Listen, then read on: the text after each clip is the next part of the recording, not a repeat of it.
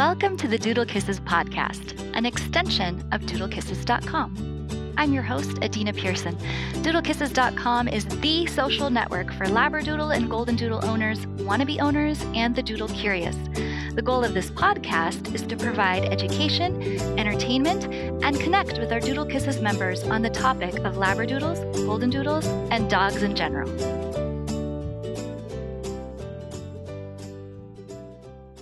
Puppy mills don't really care about dogs. They care about producing product and making money off of that product. They will produce whatever is popular and sells. This includes doodles. Nobody wants to believe their doodle came from a puppy mill. And, yours may definitely have not come from a puppy mill. But unless you visited your breeder's home, you really can't know for sure. With so many doodle puppies being shipped to their owners or breeders meeting puppy buyers away from their home, it's always a possibility that the conditions your puppy grew up in were less than stellar. In 2020, anyone can create a gorgeous website. And if a breeder is doing well financially from selling puppies, they can even afford to get professional photos taken of their breeding dogs and present things as pristine when the reality behind the scenes is very different. Years ago, there was a long-time active member on Doodle Kisses who happened to be a breeder and respected among other breeders. Little by little, we learned that this breeder's dogs were ending up in a rescue because of overcrowding and unclean conditions. I don't remember exactly, but perhaps there was a health issue going on. It was really heartbreaking because this was a member that we had a good relationship with and was active and seemed like a reputable person. I even reached out personally to this breeder to try to encourage and hear them out. The breeder continued breeding past when they should have. Since then, quite a few similar scenarios have come to light among doodle rescue. Perhaps not full-on puppy mills, just like this other breeder wasn't a full-on puppy mill, but there was clear evidence that the behind the scenes of the pretty website and pretty photos didn't match, and breeders that were overcrowded or breeding dogs that weren't as healthy as they should be. This is still going on, even if it's not clear to the public. I recently posted an important message about this topic on Doodle Kisses and Facebook and Instagram, and I'm going to read it to you and link you to the posts in our show notes. The post started with an image that said, Brands versus Doodle, and under brands I listed Eddie Bauer, Apple, Starbucks, Kind, Cottonelle, Tillamook, Toyota, REI, Nutella, Subaru, Keen, Godiva. And under the doodle, there's an image of a doodle. With well-known and trusted brands that people recognize, there is an expectation of a certain quality, a look, certain characteristics or function. For example, a bottle of Starbucks Frappuccino is the same whether you purchase that within a Starbucks store or a gas station or your favorite grocery store. When people think of doodles, they tend to expect the same. Someone might say, I've met a doodle. They are wonderful dogs. But no dog, regardless of breed, is quote unquote manufactured by one company who is in charge of the quality control the way, let's say, Starbucks might be. Doodles are quote unquote manufactured by countless different breeders with countless different standards, some higher, some lower, some with no standards. There's no quote unquote Doodle Corporation oversight. You have to vet breeders yourself to be sure that they're doing things up to par and are going to offer you what you're expecting. Not every poodle or golden retriever or golden doodle or even Australian labradoodle can possibly live up to the hype when they're coming from so many different breeders or producers. Hershey's is not the same as Nutella, which is not the same as Godiva, which is not the same as Snickers, even though they are all varieties of chocolate. Australian Labradoodles in particular are marketed as all being very special and superior to other types of doodles. No doubt if you have an Australian Labradoodle, yours is pretty special to you. But there is no Australian Labradoodle plant or factory where they all come from. Bad breeders of Australian Labradoodles do exist. Breeders who breed dogs with hip dysplasia, breeders who breed dogs with allergies or incontinence, or who don't do anything special at all to quote unquote improve their dogs or the breed at all. You can't know this without meeting the breeder and their dogs. Everything else is a pretty website. There are breeders who have dozens of dogs in their home, living in filth and totally unsocialized. You can't see this from a pretty website. There are Australian Labradoodles that resource guard or bite and end up in rescue. Australian Labradoodles that are wild and crazy. Australian Labradoodles that don't do well with children. Please don't take this personally as an affront or an offense to you. You might have a wonderful doodle. You might have a wonderful Australian Labradoodle. That doesn't mean that that's the case across the board. In most breeds, there are excellent breeders, good enough breeders, okay breeders, backyard breeders, bad breeders, and puppy millers. The same is true for Doodles and Australian Labradoodles. They are not magically exempt. But from the hype, you might think that somehow the recipe has been mastered by doodle breeders and that they have now created the quote unquote perfect family dog that comes out like a square of Godiva every single time. So consistent and wonderful that it will be the same no matter where you buy it from. That's simply not so. The parent dogs matter, their genetics matter, the breeder matters every single time. Be wise. Take off the rose colored glasses, put on your BS meter, and ask hard questions of any breeder before you write a check. So, now back to what we're talking about in our podcast. I'm interviewing journalist Rory Kress. When Rory realized that her own dog came from a puppy mill, she decided to investigate further. With the information she learned, she wrote the book, The Doggy in the Window, to expose the truth about puppy mills and the structures and systems that support them. In this episode, we discuss some of her findings, like how the rise of factory farming has contributed and the role of the USDA. There's a lot to learn and a lot to think about. Please listen to this episode and take it to heart and think about making sure that the next time you purchase a dog from a breeder, you are very careful and wise. Enjoy the episode.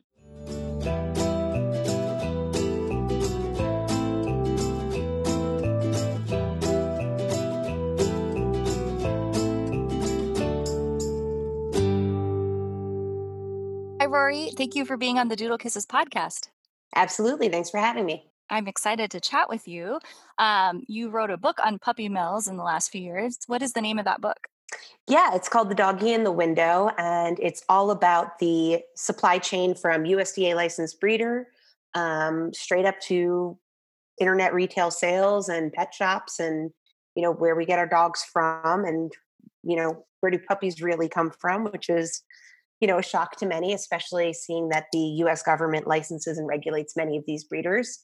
And sort of debunking the myths of the industry, which is that puppy mills are illegal. In fact, most of them are very legal and regulated by the federal government and state governments in some cases, and debunking the myth that, a puppy is a blank slate and that buying a puppy is a safer bet than perhaps rescuing an older dog.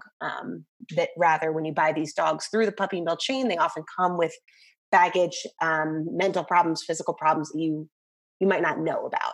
Oh, that's so funny because the person I just talked to creates videos for breeders and puppy owners on how to get dogs through that critical socialization period and Mm, all that's required to make a dog like withstand the world.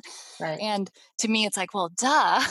right. Of course, a puppy that's just sat there and who knows what and has no exposure to anything, they're not going to be a clean slate. So let's back up a bit because I always like to find out about my guests' history with dogs, their personal Sure. dog story. So, did you grow up with dogs or how did you get into dogs in the first place?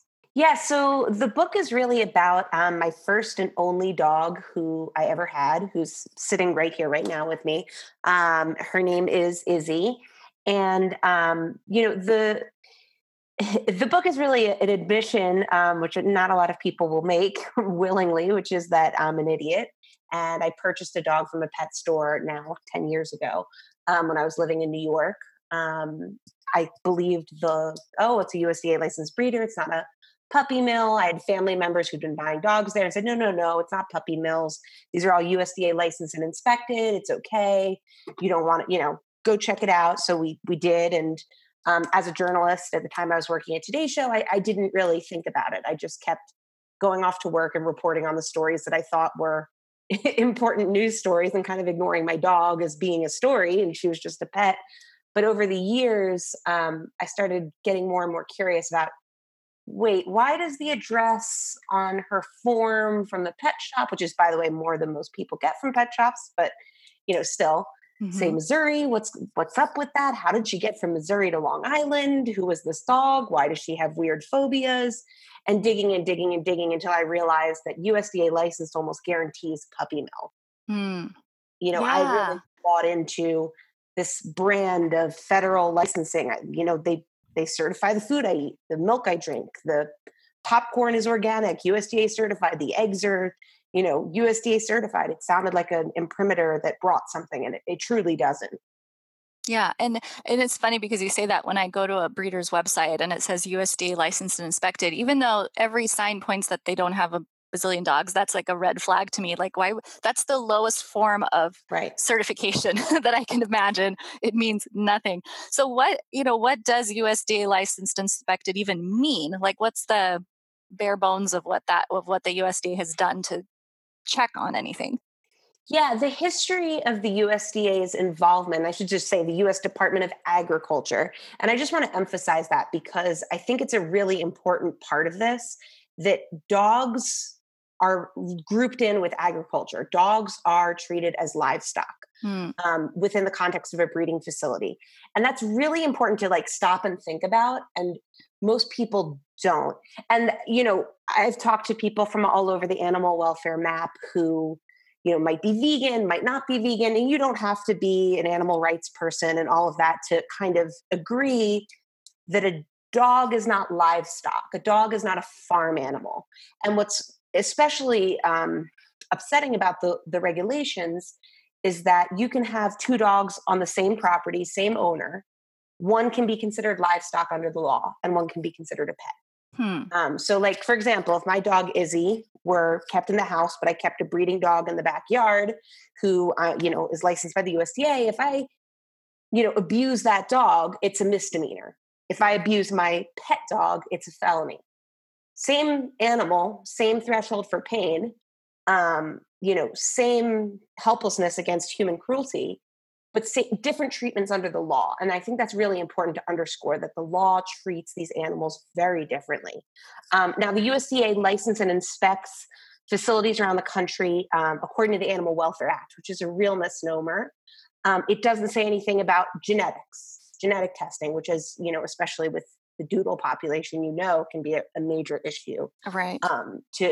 Izzy is a Wheaton Terrier. They carry Addison's disease and all other kinds of issues that aren't screened at all.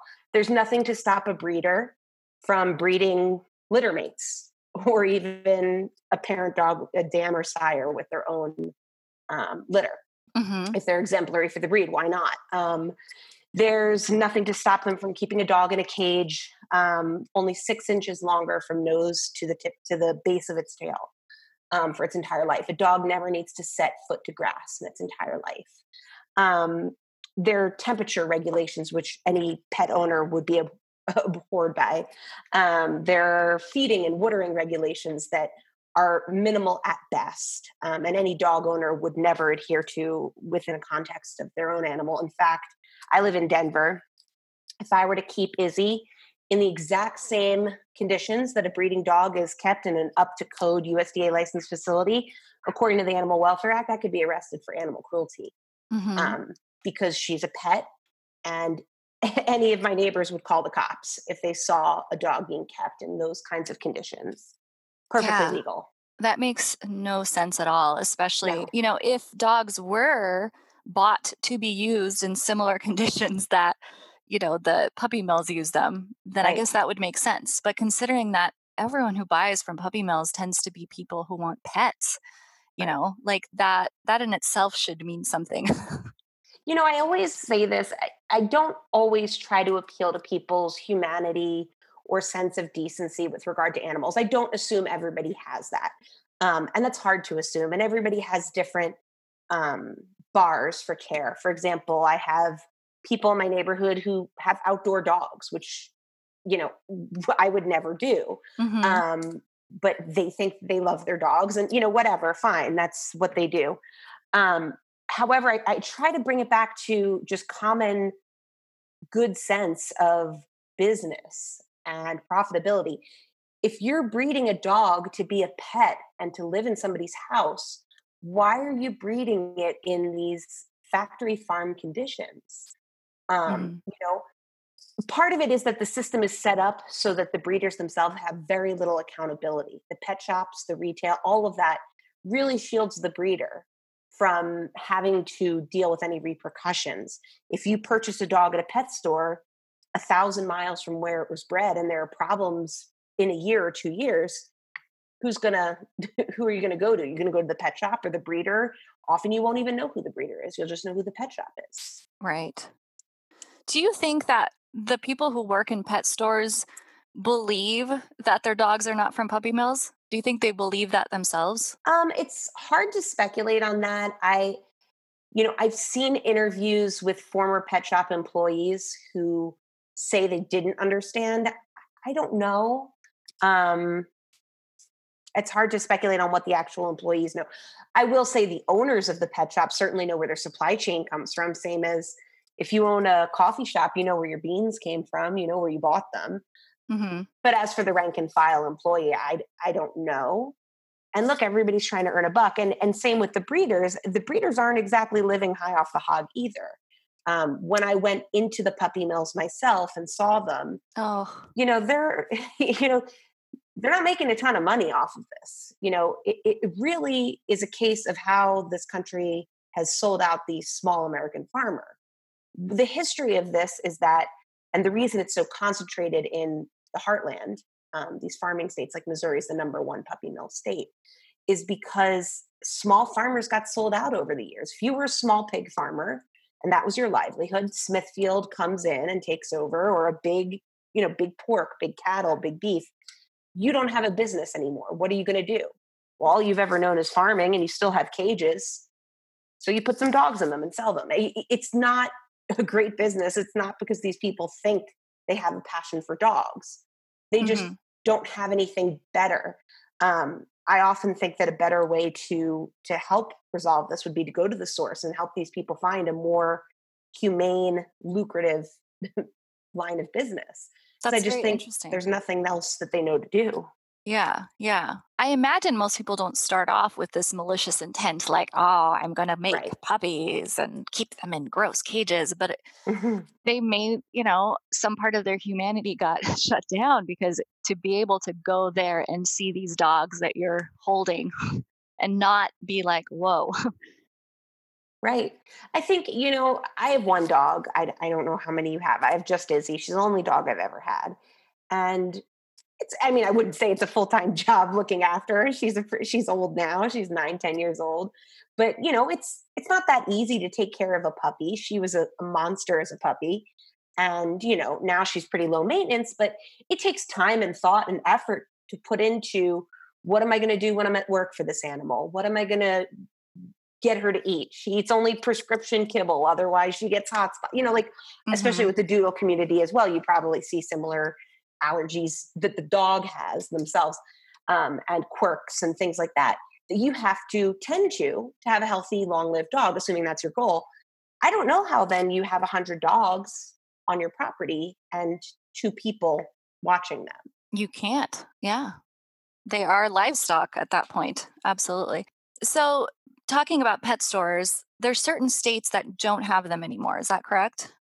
Yes, Do you know which those are? I don't have the exact list of those right now off the top Okay. of my head. I don't want to give you an incorrect answer because Sure. there's states like New York that have counties that have gotten rid of them and municipalities, but Mhm. not the whole state, for Got it. example. But I Uh-huh. believe Maryland and California, There are a few states. Colorado is not pet shop free yet, but a lot of states have switched to a model of you can sell, not sell, you can adopt out rescue dogs at your Hmm. store.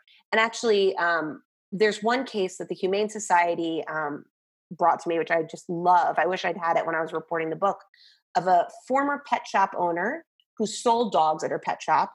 And now she switched to like a product only model where she sells like fancy leashes and, expensive toys and things like that. No dogs. She makes more money now than she ever made selling dogs at retail. And I love stories like that because I think when you hit people in the wallet, they really understand. Yeah. Selling animals is not a great business to get into.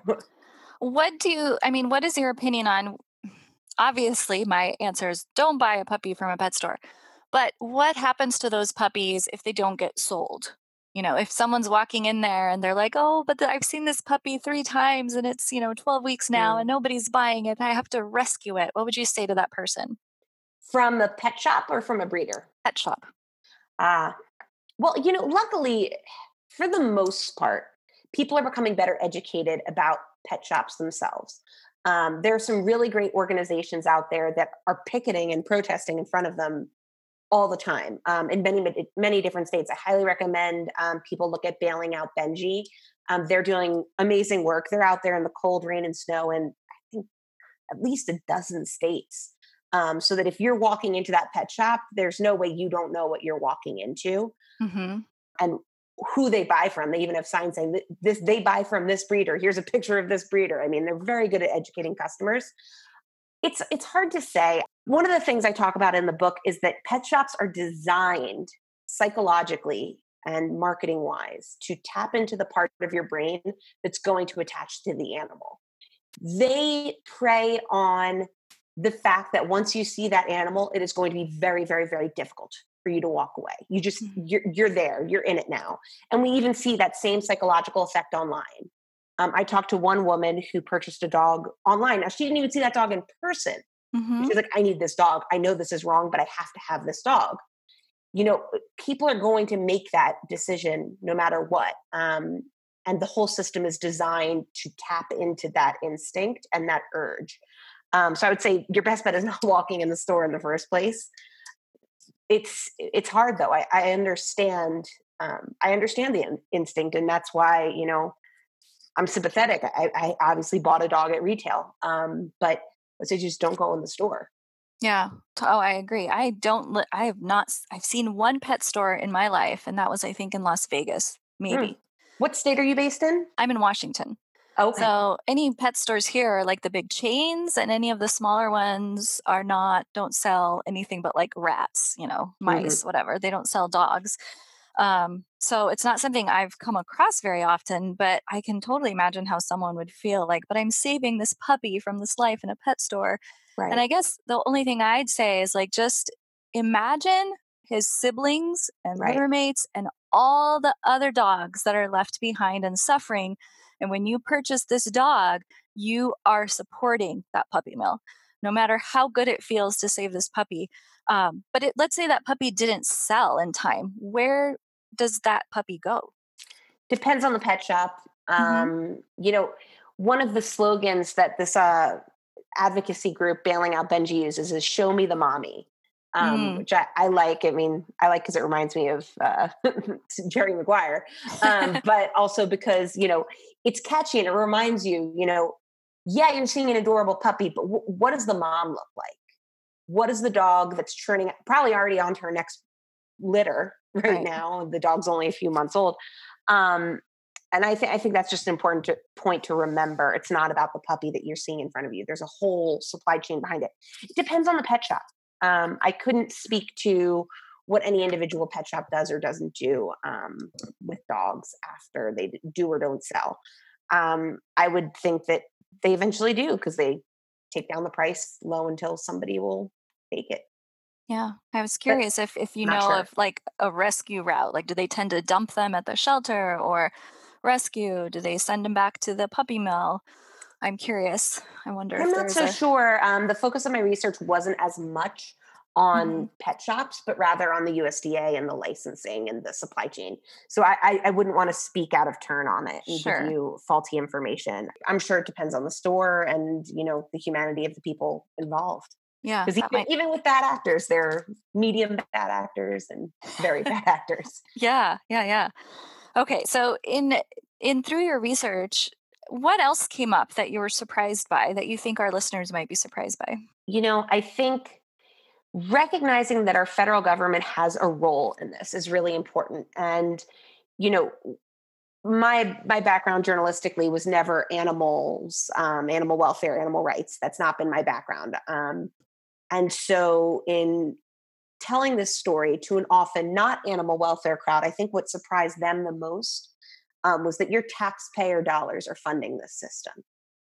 So even if you're horrified by it, even if you don't want to support it, even if you didn't like me buy a dog at a pet shop like an idiot, because I am, um, you're still supporting the system because your taxpayer dollars are supporting the USDA in its utterly inadequate enforcement of this, and in some cases, not even just inadequate, but complicit um, bad enforcement of this. And what I mean by that is, if you're a puppy miller in rural Missouri, you see the same USDA inspector every year or so.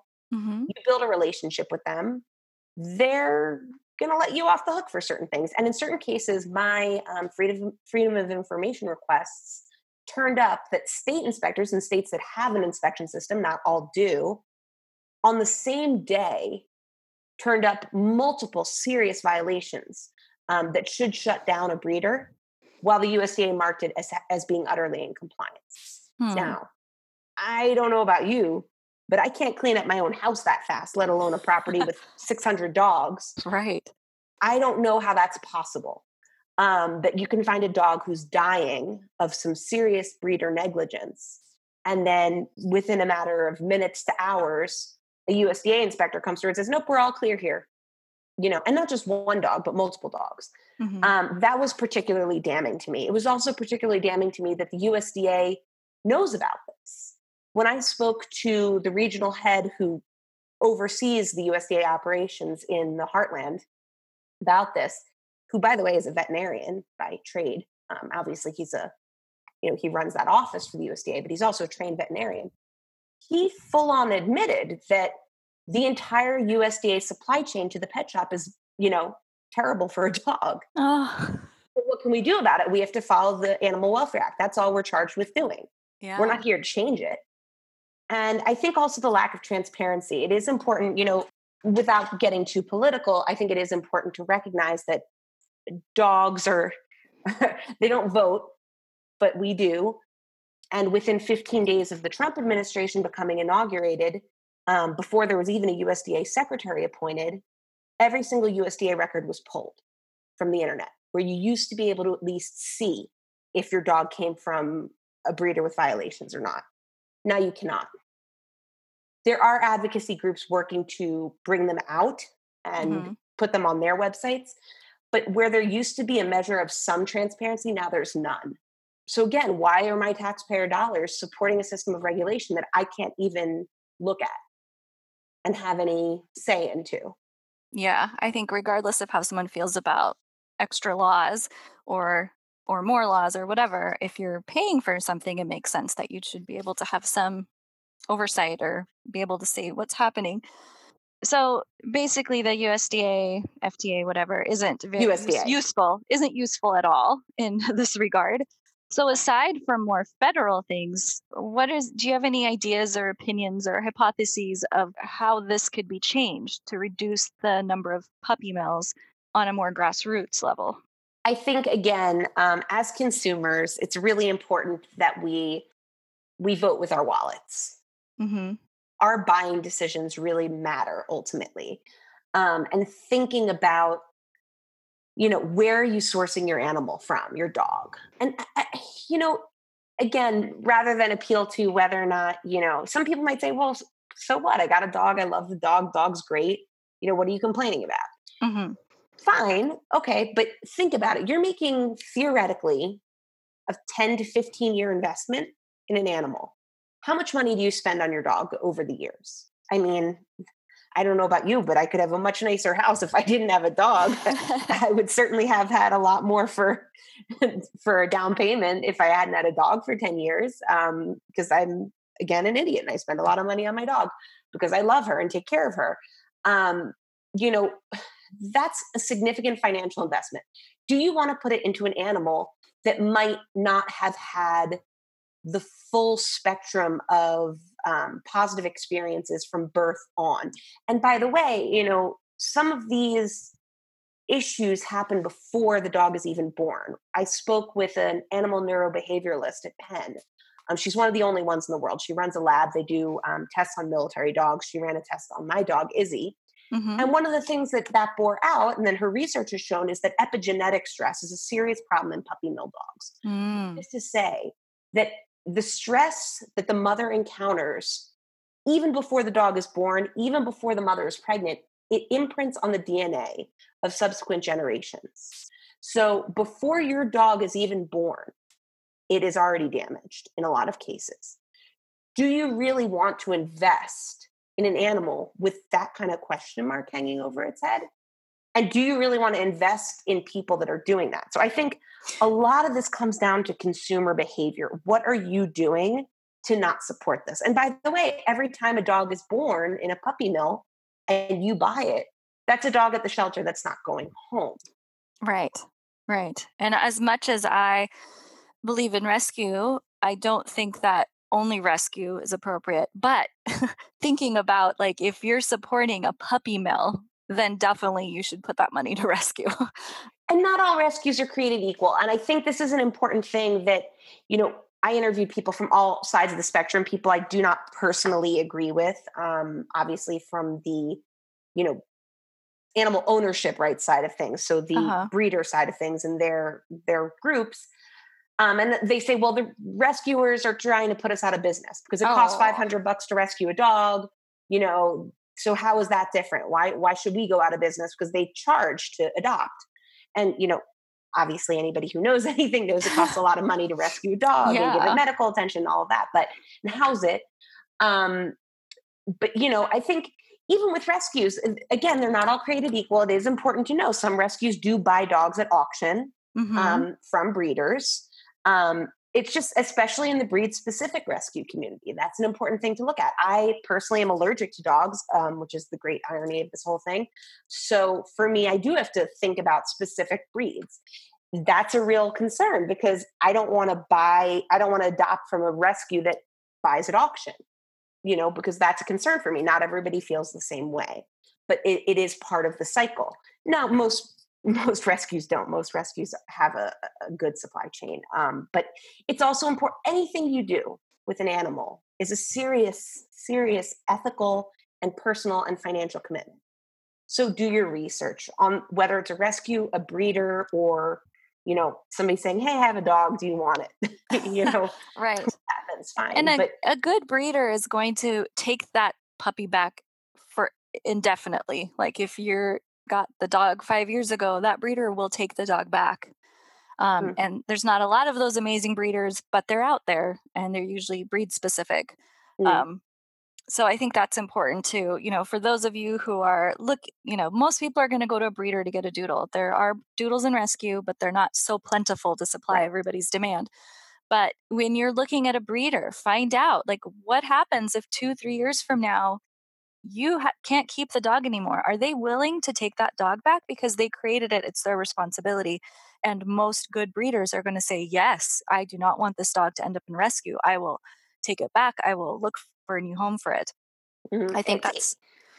It's interesting. I met some breeders. I met breeders that run the gamut Hmm. from excellent to horrific. And with the excellent breeders, I told them they were Wheaton breeders, and I told them the story of how I got my dog. And I said, "Here was what my life." I didn't tell them where I got my dog. I said, "Okay, well, I eventually did, but first I posed the question. I said, would you sell a dog to me from one of your litters?" When I got my dog, I lived in an apartment in New York. I didn't have a yard. I had just moved in with my boyfriend, who's now my husband. We have kids, but at the time we just moved in together like a month ago. And, We were living in an apartment. I had a night job that was very demanding, blah, blah, blah, blah, blah. Would you sell me a dog from your litter if I could put up the money? And they said, absolutely not. And I think, and so when I told them where I had gotten my dog, like, oh, that makes so much sense. A good breeder is going to have more questions for you than cash or credit. Yes. And we'll probably have more questions for you than you have for them. Right now, even if I wanted to adopt another Wheaton, I don't know about buy one, but even adopt one, the good rescues will probably not adopt to me because I have small children. Yes. You know, they usually won't even adopt out to a family with a kid under 5, 6, 7 Mm-hmm. because they're so much more likely to get rid of that dog and they want to see these animals in forever homes, whether it's a Yep. breeder or a good rescue.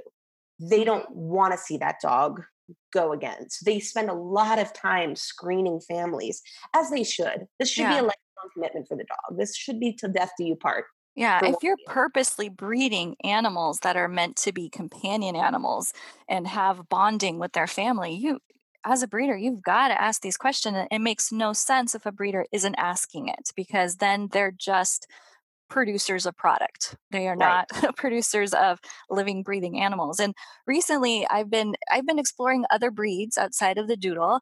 And there was one breeder I was writing to for a while just to kind of find out more. I'm not quite ready to get a puppy right now, and she was hesitant about my situation because I Right. work. I don't even work full time. I work part time and I would be home every 4 hours or so. And it varies Hmm. because I run my own business. So I can be home a lot more.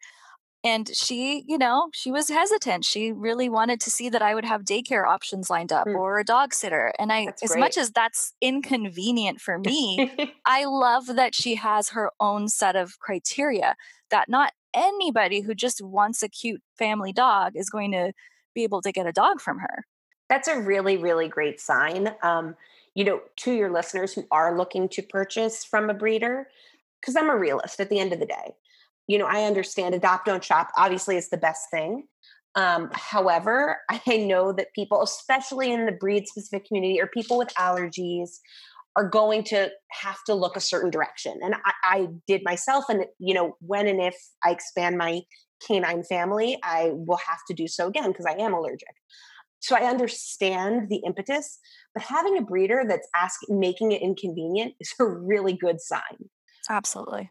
It should be inconvenient to bring a life into your home. So I think and unfortunately, it does sometimes drive people to purchase. One woman I Mhm. spoke with purchased a golden doodle and she very much regrets it for reasons that I explain in the book. I won't go into all of them, but for all of the obvious reasons, health, her sanity, money, all of that. Mhm. And the reason she did was because she'd rescued, or I think she'd either gotten it from a responsible breeder or rescued in the past. And it was such a hassle that she was like, I'm just going to buy a dog. And then she Mhm. immediately regretted it. Like Oh no. immediately. So, sometimes the hassle up front and the wait is worth it. I mean, again, a 10 to 15, maybe a 20-year commitment with some breeds, you know, so you can't get a dog today. This woman actually, she ended up buying her dog from a site literally called nextdaypets.com. Oh. I can't even get stuff on Amazon that quickly. Yeah. So, and they lived up to their name. She had a dog the next day. So Wow. again, I just think, you know, give it a little time. If it takes a year to source the right dog from rescue or a really responsible breeder, and I tell people, because now I'm the dog person in my group of friends and colleagues, they're like, oh, I wanted this dog. I wanted that dog. Where do I get it? I'm like, you obviously didn't get the point of the book, which is whatever. But, my best advice is go in person. First of all, they're like, well, the breeder's a couple states away. So I've gone farther for way dumber things than a 15-year commitment. And Right. by the way, if that breeder doesn't let you on their property and they offer to meet you at a third party location, like a Walmart parking lot or a Well Come to You or whatever, that's a pretty good sign that they're hiding something. You Mhm. should be able to freely walk around their facility with, don't trespass. You should be allowed on, You're there obviously. at night with a flashlight looking with the Please don't puppy. do that. Yeah. Especially, in some states you might get shot. Please go, take a look, ask questions, see where the dogs are kept, where are they bred. I went to one breeder and I was like, can you take me to where the dogs sleep at night? Like, where's the kennels? And they were like, you want to see our bedroom? Like, that's where the dogs sleep at night, Yeah. which is a far cry from the puppy mills I saw. Hmm. You'll know. You don't have to be, I'm not a veterinarian, I'm not an animal expert. If you've ever spent a minute around a dog, you can go into a breeder and see very, very quickly that it vibes with your sense of ethics or not. Right. Would you live in a home that has that level of chaos or not? I mean, sometimes breeders can handle a lot more dogs running around and noise. That's different than if it looks like a scene out of Hoarders or the dogs are in a barn or, We're outdoors. yeah, yeah, exactly. This episode is sponsored by Adina Pearson Nutrition. That's right, when I'm not talking doodle, I'm helping women of all ages find peace and joy with food. I'm a registered dietitian and certified intuitive eating counselor specializing in eating disorders, emotional eating, and breaking free from yo-yo dieting. If you're tired of food controlling your life or simply feel confused about what, when, or how you're supposed to eat, I can help you restore peace, joy, and confidence to your eating. While I'm based in Washington, telehealth technology allows me to work with clients through many areas of the United States. And if you do live in Washington, I accept most insurance plans. Visit Adina Pearson Nutrition online to learn more at adinapearson.com. Don't spend another day fighting with food and your body. Reach out today to start your journey toward a healthy life that's free of food worries. You go to great lengths to take care of your doodle's health. Don't forget to invest in your health and happiness too.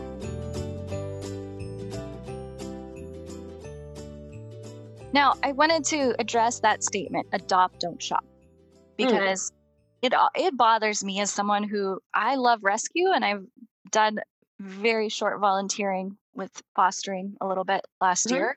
It was my first time, and I support rescue and I have friends in rescue.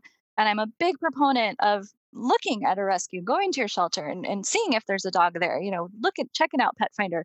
But I also think that it's 100% fair and ethical to want a specific kind of dog. Like if I mhm, go to my shelter now, it's probably 80% pit bull terriers or mixes, maybe a cattle dog, maybe like a senior Great Pyrenees or something. Like there's not, and some Chihuahuas. There's not necessarily the kind of breeds that I would want in my house that mhm, makes sense for me. So I think it's 100% fair to think, hey, I want a dog that does this, or I want an agility dog. I'm going to go get a miniature poodle, or I'm going to get mm, there's things that maybe people want to do with the dog, or again, like you said, maybe they have allergies and right. a lower shedding dog makes sense for them. The part of that adopt don't shop statement that makes the most sense to me is the shop part. When you shop for anything else, like if there's a sale on cute shoes at Nordstrom, Mhm, you're going to go with the eye toward getting the best bargain, the cutest shoes, and you're not thinking about the product or where it's made or any of those things. And that's fine because they're shoes. Or maybe there's Walmart sale and your kids need some new shoes for school and you want to get a bunch of cheap ones because they're going to outgrow them next sure. year. It makes sense to shop for products that way, to go for cheap, to go for impulse. Um, and it's not great to shop on impulse for anything, but it's life and a pair of cheap shoes isn't going to hurt anybody necessarily. So to take that same philosophy of shopping and put it on buying an animal that's a companion makes no sense. So I think you shouldn't be shopping for a dog with that kind of impulse attitude, whether you're going to the shelter down the street or you're looking at a rescue. Like, Mm, just don't look at dog ownership as this impulse thing of a product that, like, you mm, saw a shiny dog over there and you want a shiny dog too. mhm. Yeah, it's interesting. I often make the comparison when I'm talking to people. Similarly, I often compare it to cars. Mm, And shoes are sort of similar in this way, but it's a major purchase that lasts years theoretically, and it's not just what we think we want from the car; it's what we want other people to see in us. right. So, I know a lot of people that want certain fancy breeds because what it says about them to the world. Or, but it also works for the other way because I know people that will adopt, the the most difficult breed that they can find from a rescue to make a point that I'm a good person. I adopt whatever. Hmm. So it can work positively, it can work negatively, but there is this aspect of conspicuous consumption of the kind of dog I have speaks something about me, for good or bad. you know, there should be this. Unfortunately, the system is set up to tap into our consumer behavior. And that includes impulse buys. That's why I say don't even go in the pet shop, because once you set Right. foot in there, you're already done in a lot of cases. And same with a rescue, although obviously it can work out well for a dog that needs a home. But you also see people dumping dogs at rescue too, who are have served a 15-year term with them, and now they're older and maybe incontinent, and the family doesn't want to deal, so they dump them in a rescue. And that's also horrible. I think we just need to change how we look at dogs. This is an animal that probably co-evolved with us for millennia. This is an animal that we changed. The wolf and the dog are not the same anymore. And that's because of us. There's a meme that I really like that floats around online of it's a wolf approaching like a campfire, and it says, "What could go wrong? I'll just take some food." And then the next picture is a puppy in like a like a goofy hat and a little sweater. It's like, you take food from humans 10,000 years ago, and the next thing you know, you're in a handbag somewhere, being carried around. And there's truth to that. There's a woman who writes beautifully about dogs, Alexandra Horowitz, at Barnard, and she's written beautiful books. And my favorite line of hers is that dogs are animals with an asterisk. And I think that's so true. They're not fully animal anymore. When Hmm. I took Izzy to that researcher at Penn, and she did her, I think it was like a 3-hour test on her, she performed very. I've never trained Izzy to do anything except, I don't know, exist and be loving, and she's wonderful, but she's not the brightest bulb in the fixture. She's fine. She's a wonderful pet, but she's no show dog, and she's no genius. And these tests that this researcher was doing showed that she responds to cues that even chimpanzees can't, Mm. which is incredible. And by the way, wolves can't either. So human clues. So, for example, she would hide something behind a box, take me and Izzy out of the room, hide something behind a box, and then bring us in and point to the box.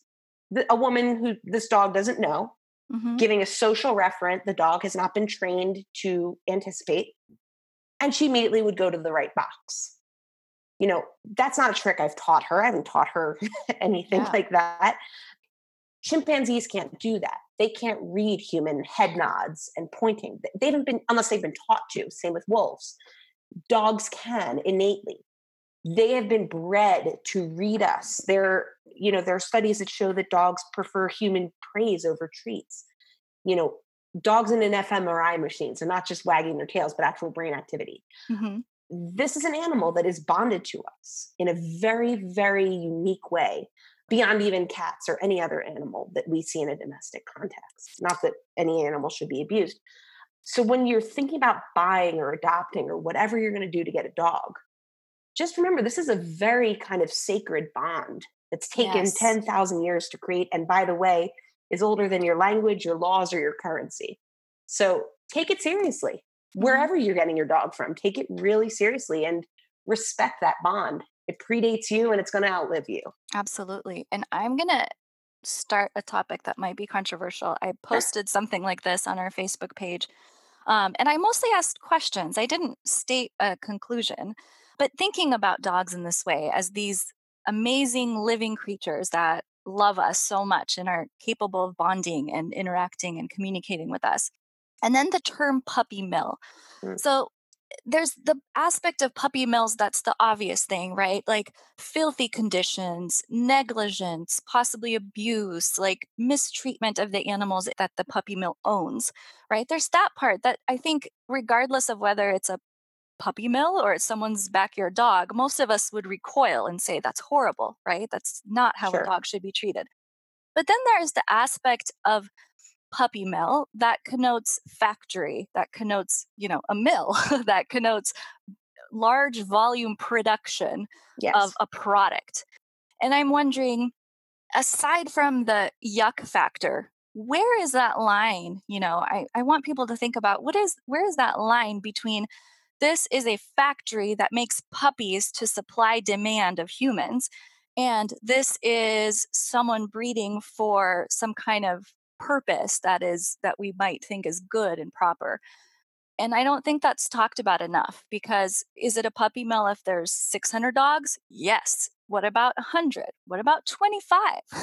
What if the only thing these dogs do is exist in order to create puppies to fill a list because there's a lot of people demanding puppies from this breeder versus a breeder who loves the breed and does things that make sense for that breed. They participate in competition or they participate in somehow keeping that breed alive for the sake of history and love of the breed. And breeding is just one aspect of that so that they can continue to have this breed. There's a big gap, right, between the scary puppy mill that's gross and dirty and has 600 dogs and the breeder that breeds maybe once a year for the sake of the breed. And there's all sorts of middle ground. Any thoughts on that? Like where do you fall and how do you look at that? So while there is no accepted legal definition of the term puppy mill, there is precedent in one case where the court gave some kind of definition, which I think is pretty good as a watermark for what is a puppy mill. And it's any facility that puts profits over the health of the animals, the health and welfare of the animals. So you can have one dog and maybe be a puppy mill. Um, you know, any facility that puts profits over welfare for that animal can be considered a puppy mill. Now, obviously, the term mill does connote volume, Mhm. but again, doesn't matter to the dog that's being harmed. Anytime you're putting profit over welfare, I think it's important to recognize that you're making a very serious value judgment that is going to harm potentially that animal. So that's how I look at it. Mhm. Having said that, I've been particularly disheartened that when states have tried to make breeding caps, number caps Uh-huh. on facilities, such as Missouri did with Proposition B in 2010, Big Ag came in and shut it down. They tried to put a 50 dog cap on breeding facilities. Hmm. And it was actually voted in by a voter ballot initiative. And then Big Ag came in and saw that somehow taken away, which was very upsetting to anybody involved in animal welfare. Why? Because the fear was if you put a 50 dog cap on a breeding facility, you'll do it at a cattle facility or a chicken facility or Oh, and we all know there are more than 50 chickens at any Tyson or Purdue hen house, whether for you sure. eat eggs or not, or eat chicken or not. So they were afraid. And again, that underscores the link between livestock, agriculture, and dogs in this context, which is just baffling to me. Mhm. Again, not that any animal, livestock or otherwise, should be harmed, but they, for whatever reason, came up with the number 50. Mhm. I don't think that means that you have 49 dogs, you're not a puppy mill. Right. I've seen smaller facilities that treat the dogs like garbage, and I've seen very large facilities that treat the dog. It's all. Anytime I think that you're using an animal to make money, you should really stop and think. Like really stop and think. Mhm. And that's the crux of the thing because it's something I struggle with. I believe in business, I believe in entrepreneurship, I believe in if there's a demand for a product and you could fill that need, what a great business opportunity. Like I'm all for that. And I guess what I've been thinking about is more the philosophical aspect. Like is that okay with a companion animal? Is that Mm. okay with that like the way you described like the sacredness of the dog? Is that an okay thing? And not so much from a legal perspective or anything to do with the laws, but more just as a personal philosophical issue. And I've been kind of just pondering that in my head and asking our listeners, to think about that. Like how is it different to meet the supply demand for a pair of shoes that Nike suddenly discovers is popular and people want to buy it versus somebody discovering, wow, everybody wants these puppies from me. I make the best golden doodles, let's say. So I'm going to start to increase my supply because there's a huge demand. Like is there a difference in that? Should we how should we think about that? So more just a rhetorical question for listeners. Sure. And look, again, because I don't just focus on animal issues. I should say people use kids to make money. People make some of those Nike shoes with children making Yeah. those Nike shoes. anything you buy has a supply chain that could be or could not be ethical. Hmm. Anytime you're making money off of the back of someone or something that can't defend itself or have a say in it, I think it's really important to think about and just consider.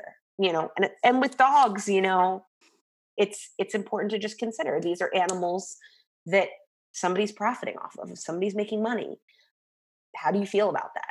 Yeah, exactly. And what if the dogs are treated royally? Does that make it different? Better?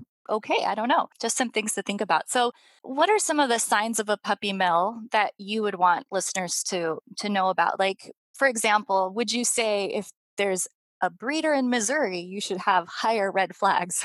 Oh, certainly statistically speaking, yes. Hmm. Does that mean every breeder in Missouri is a bad breed? Of No. course not. Yeah. I'm just speaking on statistics because it Hmm. is the highest concentration puppy mill state in the country. I think it's God. I would have to look at the numbers again, but I think it might be even like double the closest the closest runner up. So first of all, I would say do your research. I'm a big proponent of research, obviously, because that's my livelihood. And you don't need the skills of a journalist or a reporter or a detective to figure out things. A lot of the information I found that was most damning was available with a Google search. Hmm. And actually, when I went to the USDA and said, "Hey, why haven't you shut down this breeder?" "Oh, we didn't have that information." I said, "I Googled their name." Like, Yeah. it wasn't even like, a shocking expose. I mean, I did have that kind of information as well. But in some cases, I said, my God, did you not Google this person? Here's a press release from the state attorney general in New Jersey where the supply chain is ending at a pet shop and these dogs are dying. Did you not Google this person? You don't have to be a genius. Right. Google the breeder, look at them, talk to them, ask to go. Whether it's in Missouri or Timbuktu, if you want a dog from them, you should go and see it for yourself. If they won't let you on the property, big red flags, start over. What about obvious things that, don't necessarily require research or going, but like you Google, Labradoodle breeder Kentucky or whatever, and you get some websites. What are some really obvious clues that Mm. this website is the store of a puppy mill? Anyone who has online dated, I'm sure, can tell you that pictures online are not always what you're actually talking to or looking at. So Hmm. if you Google Doodle Breeder Kentucky, you may see rolling hills and beautiful children snuggling with puppies and butterflies and rainbows. It doesn't mean that you're looking at that breeder. Again, the only way you will know is if you physically go there. So that's why I say, you got to do some legwork. So, I would recommend physically going because the internet lies. Yeah. It just does. Like, again, ask anybody who's tried to online date if everybody who showed up for coffee was the same as the picture that they got on Tinder. Well, you mentioned next day pets, and I'm thinking that, would be obvious. You go to a website and they have 50 different breeds Mm. of puppies all ready to go. And that is likely not coming from a breeder. But there's also websites that really can be tricky for someone who's not used to what it is like to buy from a quality breeder. So I'm not going to name names, but we'll say Rolling Hills Puppies, right? The name of the website is Puppies. It's not like Rolling Hills Standard Poodles or whatever. And again, they might say on there, we have lots of wonderful families throughout this region who raise puppies for us and, love them and care for them. And you can look up a breed and you'll get a list of available puppies and you'll get a list of like the name of the breeder and their phone number. And that can look like, oh wait, my puppy isn't bred at a big facility, it's with this family. And yet here are, hundreds of puppies that this website can link you to, and you can just buy it without necessarily meeting the family, or you probably can't meet the family. Well, that's a big red flag. I mean, any breeder that's going to fly a dog to you is generally a big red flag right off the bat. If you're seeing a website for a breeder, no matter how beautiful the website is and the pictures are, if they're willing to ship a dog to you sight unseen in a cargo hold of an airplane without meeting you, walk, run. That's, nobody should be shipping a dog to you sight unseen without a lot of questions. Yeah. I did talk to one breeder who was willing to personally fly with the dog Mhm. to people to get the dog there, or drive extensively for obviously an added fee. But if you're picking up a dog in a cargo hold from a cargo hold at an airport, and I know a lot of people who've done it and they have happy dogs and they're very Yep. happy and they're nice people. And, some of them are family, but, you know, it's probably not a very humanely bred dog. And that's the thing is that you can have a puppy mill produce some puppies that are just fine, right? That not every dog from a puppy mill comes out misshapen and like grovelly and sick and, full of diarrhea. Like they don't all come out horrible, but lots do. And so I've seen this in different forums where someone will ask, have you ever gotten a dog from Rolling Hills Puppies? And lots of people, oh yeah, I had a dog from there. It was fine. And you know what's behind that. I call it kind of the Oprah principle, which is that let's say you're having a child and you want that child to, I don't know, whatever your marker of success is, go to Harvard, be a millionaire, whatever. You want to give that kid the best education, the most kind, gentle, loving, structured upbringing. You want to give them all of the things that brings about a successful adulthood. Um, but then you get outliers like Oprah, who had a really difficult childhood, with abuse and neglect and just horrible, horrible things, and went on to become the most successful woman in entertainment. There's only one Oprah, Yeah. though. you know, you can gamble and put your kid through hell and hope that you end up with an Oprah. I don't think you will. And just criminal, horrible things. But I think it's important to recognize that. Do you want to gamble that you have your puppy is the next Oprah of dogs, that you can get it Mhm. from a horrible, horrible start and end Yeah. up with a wonderful dog? And I'm very open about the fact that I have a healthy, long lived, so far, knock wood, dog. Now, does she look sick? Are there any outward indications that this is a puppy mill dog? No. People that meet her love her, but she has mental issues that are significant, and some I didn't even know about until I took her for that test with the neurobehavioralist, who looked at her and said, "Oh, that's interesting." I said, "What?" And she could pick up on things that immediately indicated this was a puppy mill dog, Mhm. that I never even noticed, um, because I'm not a veterinarian. I'm not an animal expert. They weren't things that rang a red flag with me. Now, the fact that she barks at everything and has horrible anxiety and things like that, I do notice. Mhm. But the fact that she doesn't use her paws to explore didn't occur to me. The fact she doesn't like her paws touched, I thought, well, she just doesn't like her paws touched. I Mhm. don't like my feet touched. Well, that's a sign she was probably bred on a wire mesh cage Mm. and spent the first several weeks of her life in that kind of, you know, and that's imprinted on her for life. 10 years later, she still does not like her paws touched, and things like that. The fact that she doesn't want to explore new situations, the fact that she doesn't have curiosity is yet another mental health sign, something I didn't notice because I love her and I don't notice these things. Yeah. She was Um, your first dog, and this is what dogs are like. yeah, what do I know? I mean, she doesn't bite. She's loving. She's an amazing animal. So Yeah. why would I notice that? So sometimes our love can be blinding, and I think that's Mhm. important to note. So just because the dog doesn't come looking sick doesn't mean it doesn't have problems that you won't have to address over its Yeah. lifetime. I did want to address one thing. The tricky part with doodle breeders, and I'm quite confident there's a lot that are not mills in the way we think of mills. They're not mistreating dogs, they're doing their best to take care of puppies and raise them well. Okay, so we'll set that aside. But the majority of doodle breeders do not allow visits before you've already put a deposit down. Mm, And the reasons for this, and this is where like they don't fit the normal thing that you would use with breeders, and it's frustrating for me as a buyer, but the reason for this is they often have multiple litters at a time, and they tend to have litters through the year. And their reason is that, because their dogs are popular, people are calling them all the time, hey, mhm. I'm interested in your dogs. And so for them, it would be having a constant foot traffic and bringing in potential parvo or whatever diseases, from people constantly coming by and meeting their dogs and causing stress or whatever. And so I get that. At the same time, it really it hinders people from being able to follow that general guideline that you would use with any other breed, is to go visit the facility.